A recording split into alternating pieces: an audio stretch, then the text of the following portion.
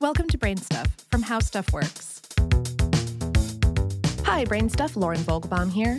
Whether it's dry shampoo or paint, we're accustomed to shaking aerosol canisters before we spray them. So it's only natural that when we pick up a canister of compressed air to clean a keyboard, we also want to shake the can, even if its label clearly says, "Do not shake." But is this force of habit potentially harmful?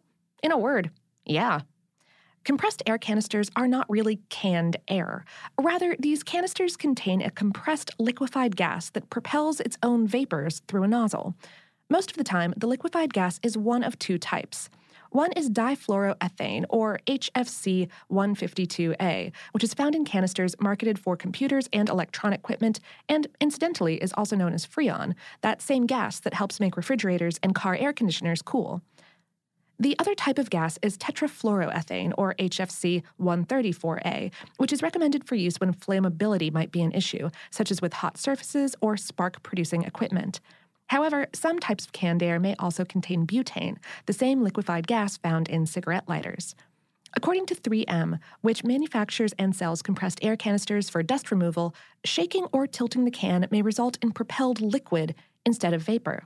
If this happens, the liquid may come into contact with skin or eyes and cause frostbite because the chemical will freeze your skin at room temperature. If this happens, medical attention may be warranted, but first 3M recommends washing affected areas of skin with soap and water or flushing eyes with copious amounts of water. But what about all those other aerosol canisters that do recommend shaking before use? Unlike the liquefied gas in canned air that propels itself out through the nozzle, everything from dry shampoo to spray paint requires a little mixing. The product inside the can separates into layers and must be shaken to mix with the propellant before use. Otherwise, only the propellant would come out.